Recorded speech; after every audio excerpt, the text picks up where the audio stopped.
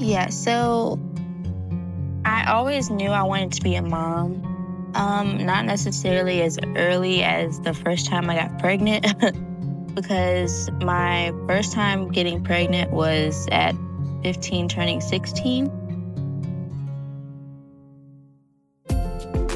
Welcome to the Mama I Hear You podcast, stories for moms by moms. I'm so happy you're here. I'm your host, Jamie Evans, and I have two boys, 4 and 7. This is a place where we can all connect and support each other by sharing our stories about all the things that come with motherhood in the early years. From the times that feel incredibly hard to the times that make you laugh out loud, no topic is off limits. So warm up your coffee again, and let's get started. I also want to let you know that this episode comes with a trigger warning. Today's story is about miscarriage and stillbirth. I know this impacts so many women. If you need someone to talk to about loss, I've provided a couple links to resources in the show notes. This story starts with a tongue ring, church, and Snapchat, but we'll get to that in just a minute. It's about Alexis, who is now 20 and has a 4-month-old daughter named Liana, who you'll hear from sometimes in the background. Alexis grew up with her mom in St. Louis. Between the ages of 9 and 15, she was left home alone a lot because her mom had to work. So it kind of happened, like I used to kind of rebel and do stuff. And when Alexis would rebel and do stuff, her mom would send her away. And it just got into a habit that when I would do something, I would get sent somewhere. That kind of sounds harsh, but like I would go to my dad's for, I would go to my dad's for like however long. When Alexis is just 15 years old, she's at church with her mom and her godmom. And her godmom looks over and notices something a little bit different about Alexis. Alexis had definitely done something. Yeah, so I had a tongue ring at church. My godmom, she saw it and she went and told my mom. And so I already knew what was going to happen at this point. Like I knew she was going to go through my phone once we get home because she had me ride home with my godmom. We were just going to meet her at the house. On the ride home with her godmom, Alexis was frantically deleting everything she could from her phone so her mom wouldn't find out what she was desperately trying to hide. But Alexis ignored this one app that her mom usually didn't check. And so I was trying to delete everything through my phone like I normally did. And I did that, but she never used to go through Snapchat, so I didn't delete anything out of Snapchat. But my godmom, she's with Snapchat and all sorts of stuff. And so she was going through my phone with my mom, but she was click on Snapchat, and then that's how she found everything. And what she means by everything is that her mom found out via Snapchat that Alexis thought she was pregnant. So she went from thinking that you had a tongue ring to finding out that you were pregnant. Yeah, it was crazy. It was really crazy because I didn't even officially know, but she was like, "Do you need a test?" And I was like, "Yeah." So it was a lot for that day. After finding out Alexis was pregnant, her mom sent her away. But when I got pregnant, my mom, she sent me to my grandma's house for the summer, I guess just to cool off, get some distance, whatever. I guess she needed a break. I don't know. So Alexis turned sweet 16 at her grandma's house that summer in Kentucky. But then at 12 weeks pregnant, she discovered something was wrong. I found out that there was no heartbeat. I wanted to let everything happen naturally, everything pass naturally. So a week later, I decided I wanted to go to my dad's. I wanted to have it at my dad's. So he came and he picked me up. And that day he picked me up, it happened. I ended up needing surgery, a DNC, because I was bleeding too much. Alexis ended up staying a week or so with her dad in Ohio after her DNC surgery, so she could recover and get on birth control before she went back home to live with her mom. Her family started to treat her differently after the pregnancy and miscarriage. I felt like people looked at me different. Like I wasn't this same person. It was like once they knew I wasn't a virgin or that I wasn't like perfect, it just almost like they were stepping on eggshells around me instead of just treating me like I'm still me. I've just went through some things now, you know? They just looked at me like almost like, oh, she's gonna mess up at any time now. It sounds like your family, when you say she might mess up again, that they viewed your pregnancy as a mess up. Right. I mean, you wanted your first baby. So I think I was the only one that didn't view it as a mess up. I felt like nobody wanted my baby with me. I don't know. So all my family, they've had kids young, same age, basically. My grandma, she got pregnant with my uncle at like 15, 16. And then she had my mom at like 18, 19, I think. And then my mom had me at 18, 19. So I don't know if it was hard for them to see that they knew what I was going to have to go through. I don't know if that was it. But I did feel like I was the only one that wanted my baby. I just didn't feel supported. Like I felt like it was more of they all had to help me. Like it was like obligation to help me. If that makes sense. Yeah. So kind of still viewing you as a child. Yeah. That now they were gonna still take care of you and take care of the baby. Right. Yeah. And I mean, it almost felt like they were relieved in a sense. And I mean, as much as I hate to say that, like that's just how I felt at the time. Her family just wanted to move past it and expected Alexis to do the same.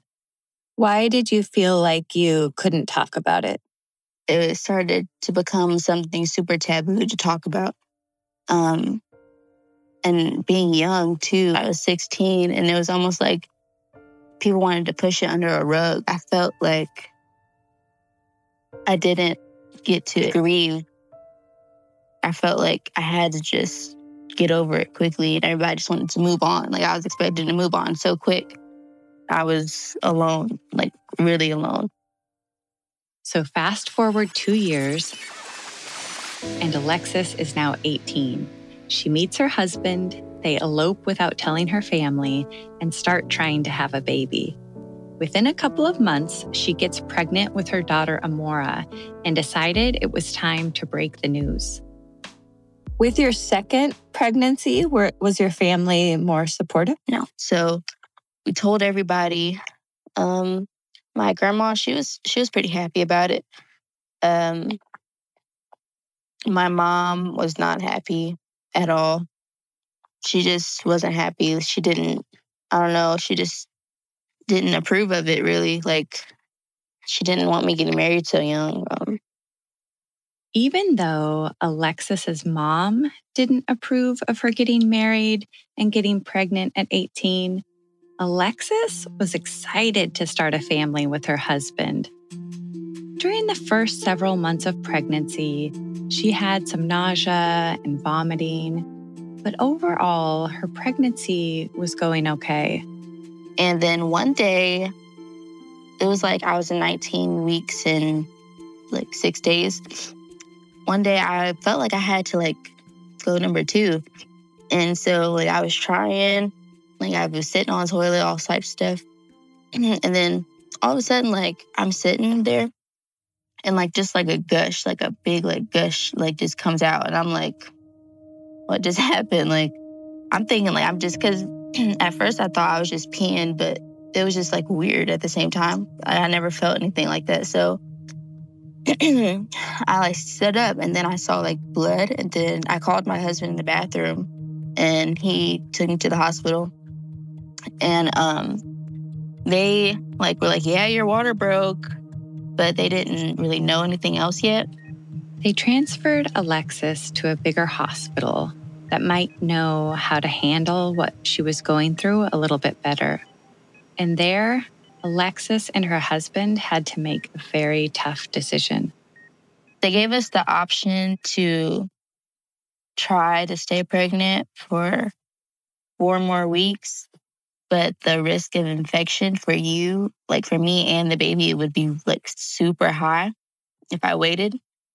Like I could have been super sick. They said like it could have been really bad for me. Like, cause at that point, if I got an infection, that's like straight internal because like the sacs ruptured, right? I mean, Amora could have been even more sick.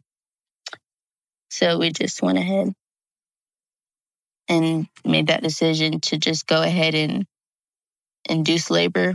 They induced me, and then I had my daughter. And when she first came out, you could still see her heart beating like through her skin because, you know, at that gestational age, they have like a translucent like skin type. At the time of induction, Alexis genuinely still believed Amora had a fighting chance. They told us that there was like a really low like chance, but I guess somewhere in translation, we thought they would at least try, you know? But when like she was delivered, they told us like there's nothing. They just like looked at her and put her in a swaddle. They didn't try anything. They gave her to us. And like at first, I don't know, it was kind of like we were in shock at the moment. Like we were just so like in awe of the fact that she was right here. And we're grieving at this point. And it's not processing, but as we're calling our moms and stuff, like they're like, did they do anything? And we're like, no. Like, and so we call our nurses back in and stuff, and like we're like, can y'all do anything? And you know, our moms are asking questions, and the nurse is talking to our moms. It was kind of crazy because, you know, at 20 weeks, they don't really have anything like small enough, like instrument-wise, to try to help her. We didn't really know that though at first, but we figured it out. Her heart was beating for like hours after she was born. When the hospital staff had been talking to Alexis and her husband about the decision on whether or not to induce, Alexis wishes that the hospital had been more clear. It was like almost they were beating around the bush, if that makes sense. Like it does, yeah. You know, a lot of the time we don't have tools for this type of thing, or mostly like it just wasn't like they weren't direct. Like I feel like in that such like certain situation, you need to be direct. Like we don't have the tools for that, you know, instead of saying like most of the time or sometimes, or, you know. How long did she live after she was born? Well, so after she was born, her heart was still beating. Like we could see her heart beating, but like at 20 weeks, like their lungs are just starting to like develop. So I guess technically she never like breathed or wasn't able to breathe like on her own. Alexis and her husband stayed at the hospital that day with Amora. They actually let us spend as much time with her as we wanted.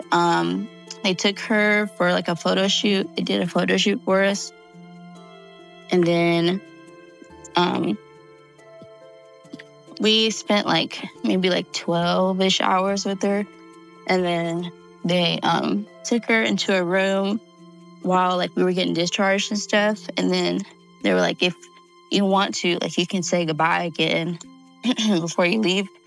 So they brought her back in there. And then we said our goodbyes and stuff.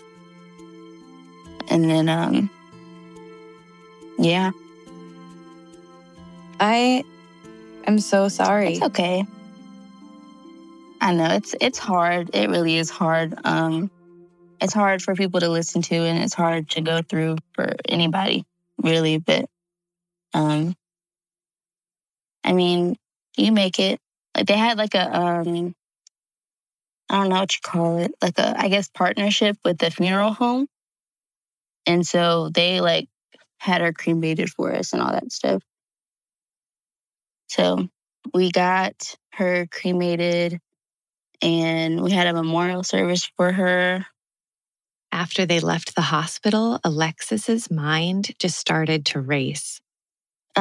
So we really started questioning, like, could they have done anything else? Like, I've asked around, and there was my sister-in-law, she asked, I don't know if it was a family member or not, but the family member or friend told her that they should have put her in an incubator at least, if not anything else.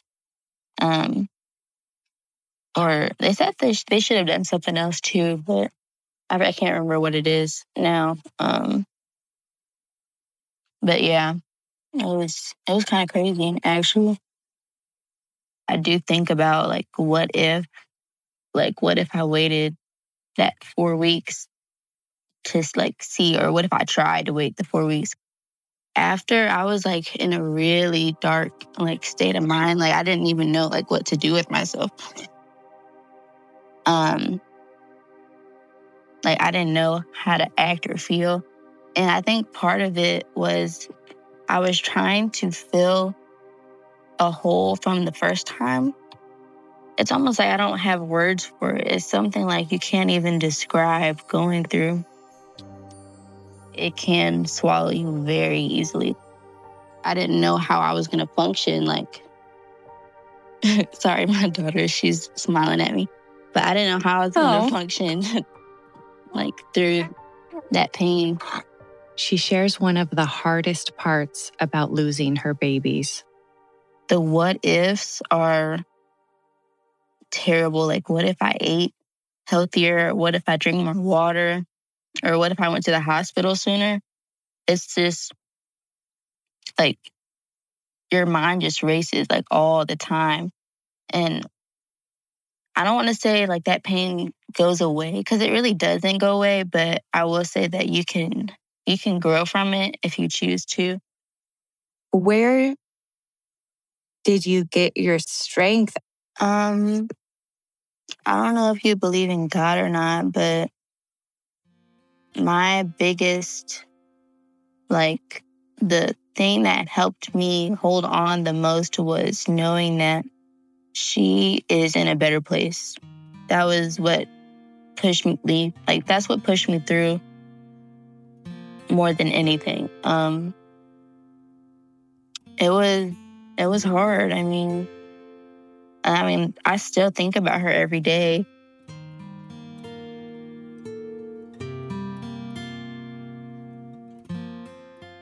Alexis's mom had a different reaction to Alexis losing Amora than she did with Alexis's first miscarriage when she was 16. How did she feel when you lost your daughter? I mean, she was sad. She was one of the ones vouching for us at the hospital, like on the phone, because at that time it was COVID. Nobody can come to the hospital, but I did kind of feel like, why didn't you feel like this the first time? What do you mean by that? Like, why are you so sad? And like what's like, why are you so sad right now and like doing all these things now? And why didn't you do it the first time? Like, why didn't you show me these things the first time? Like, your sadness, like your tears, like why is it taking this for you to show me that, instead of the first time when I was alone, like really alone? Like, the second time I had my husband, first time I had nobody. So it was like, it was just weird for me to see the dynamic shift between the two. I wasn't really used to it. So yeah, it was weird. I can say that. Alexis and her husband ultimately decided to try again.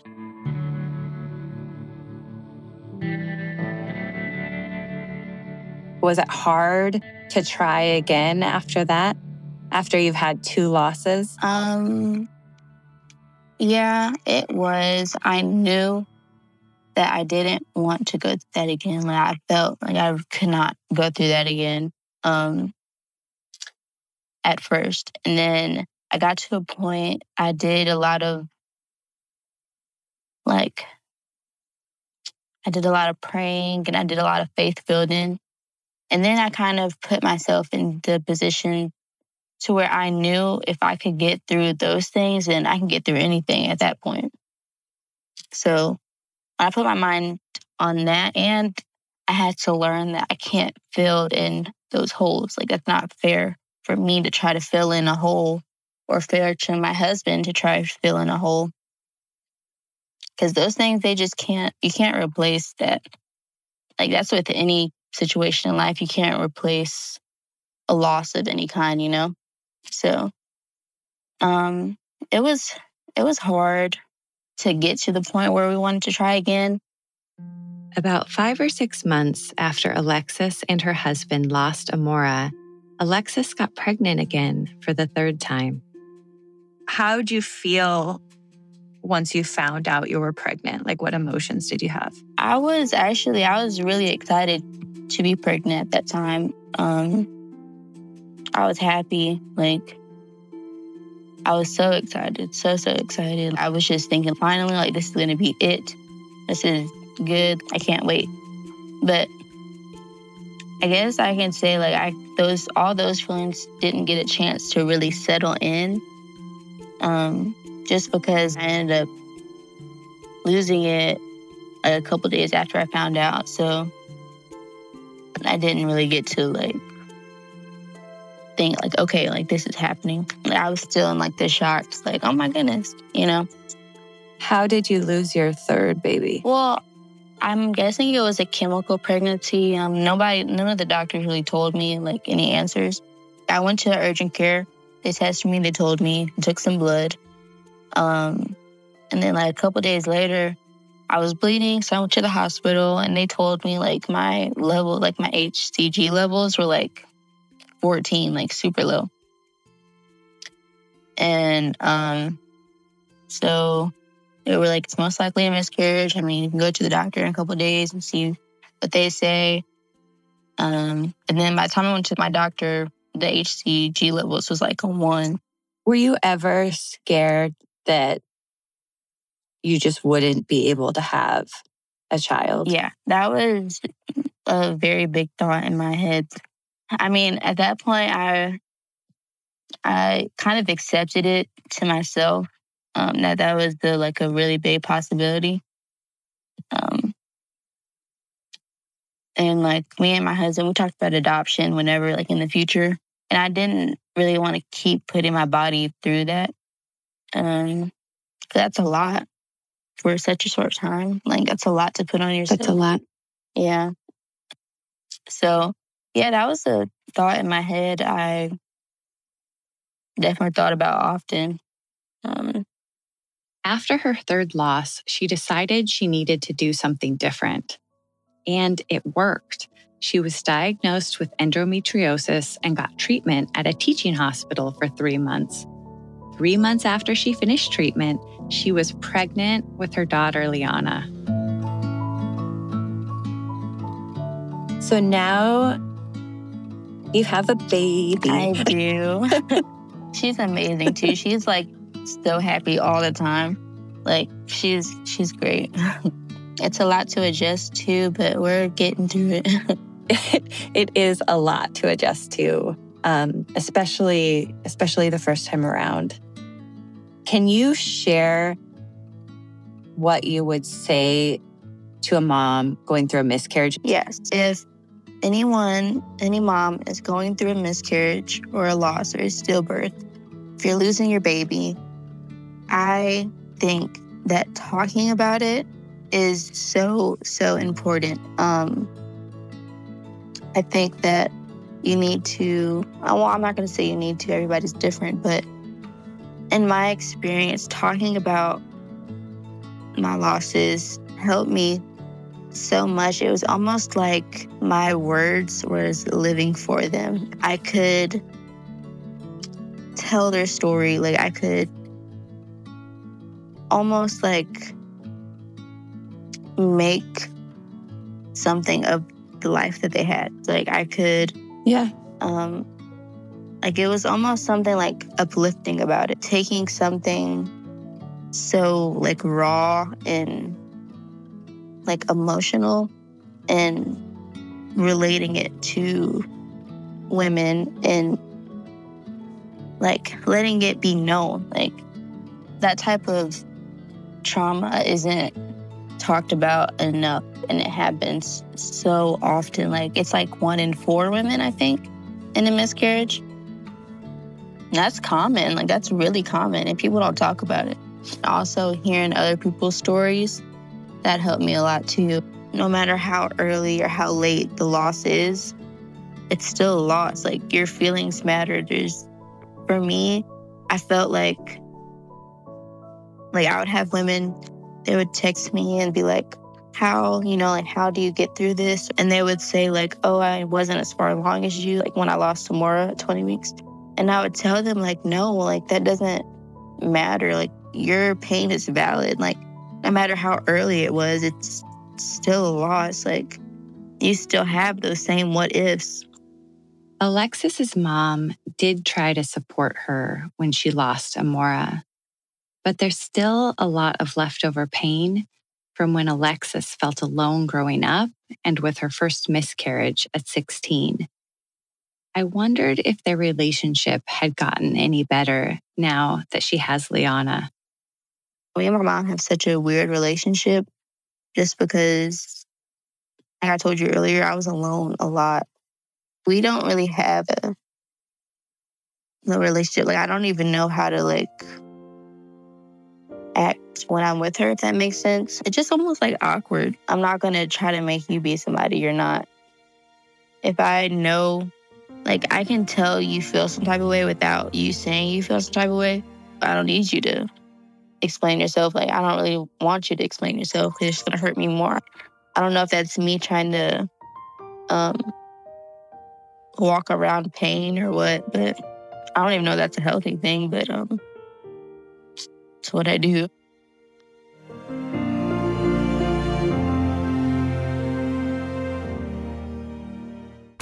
Thank you so much for listening to this episode. I need your help. To help this show get in front of more mama listeners who might benefit from these stories, please follow, rate, and review the podcast. Go to mamaihearyou.com on whatever device you use to listen to your podcasts and click on the button that says Rate This Show. That's MAMAIHEARYOU.com. Also at mamaihearyou.com, there is one of my favorite things. You can record your answer to the fun question of the month, such as, where do all the missing socks go? The answers will be pieced together in upcoming episodes with some of the best answers shared on Mama I Hear You's Instagram page and in the Facebook group. And finally, I would love to hear from you. At the website, you can leave me an audio message about the show or just motherhood in general, as well as fill out a short form if you'd like to share your own motherhood story on the show. Thank you again for listening, and I look forward to connecting with you.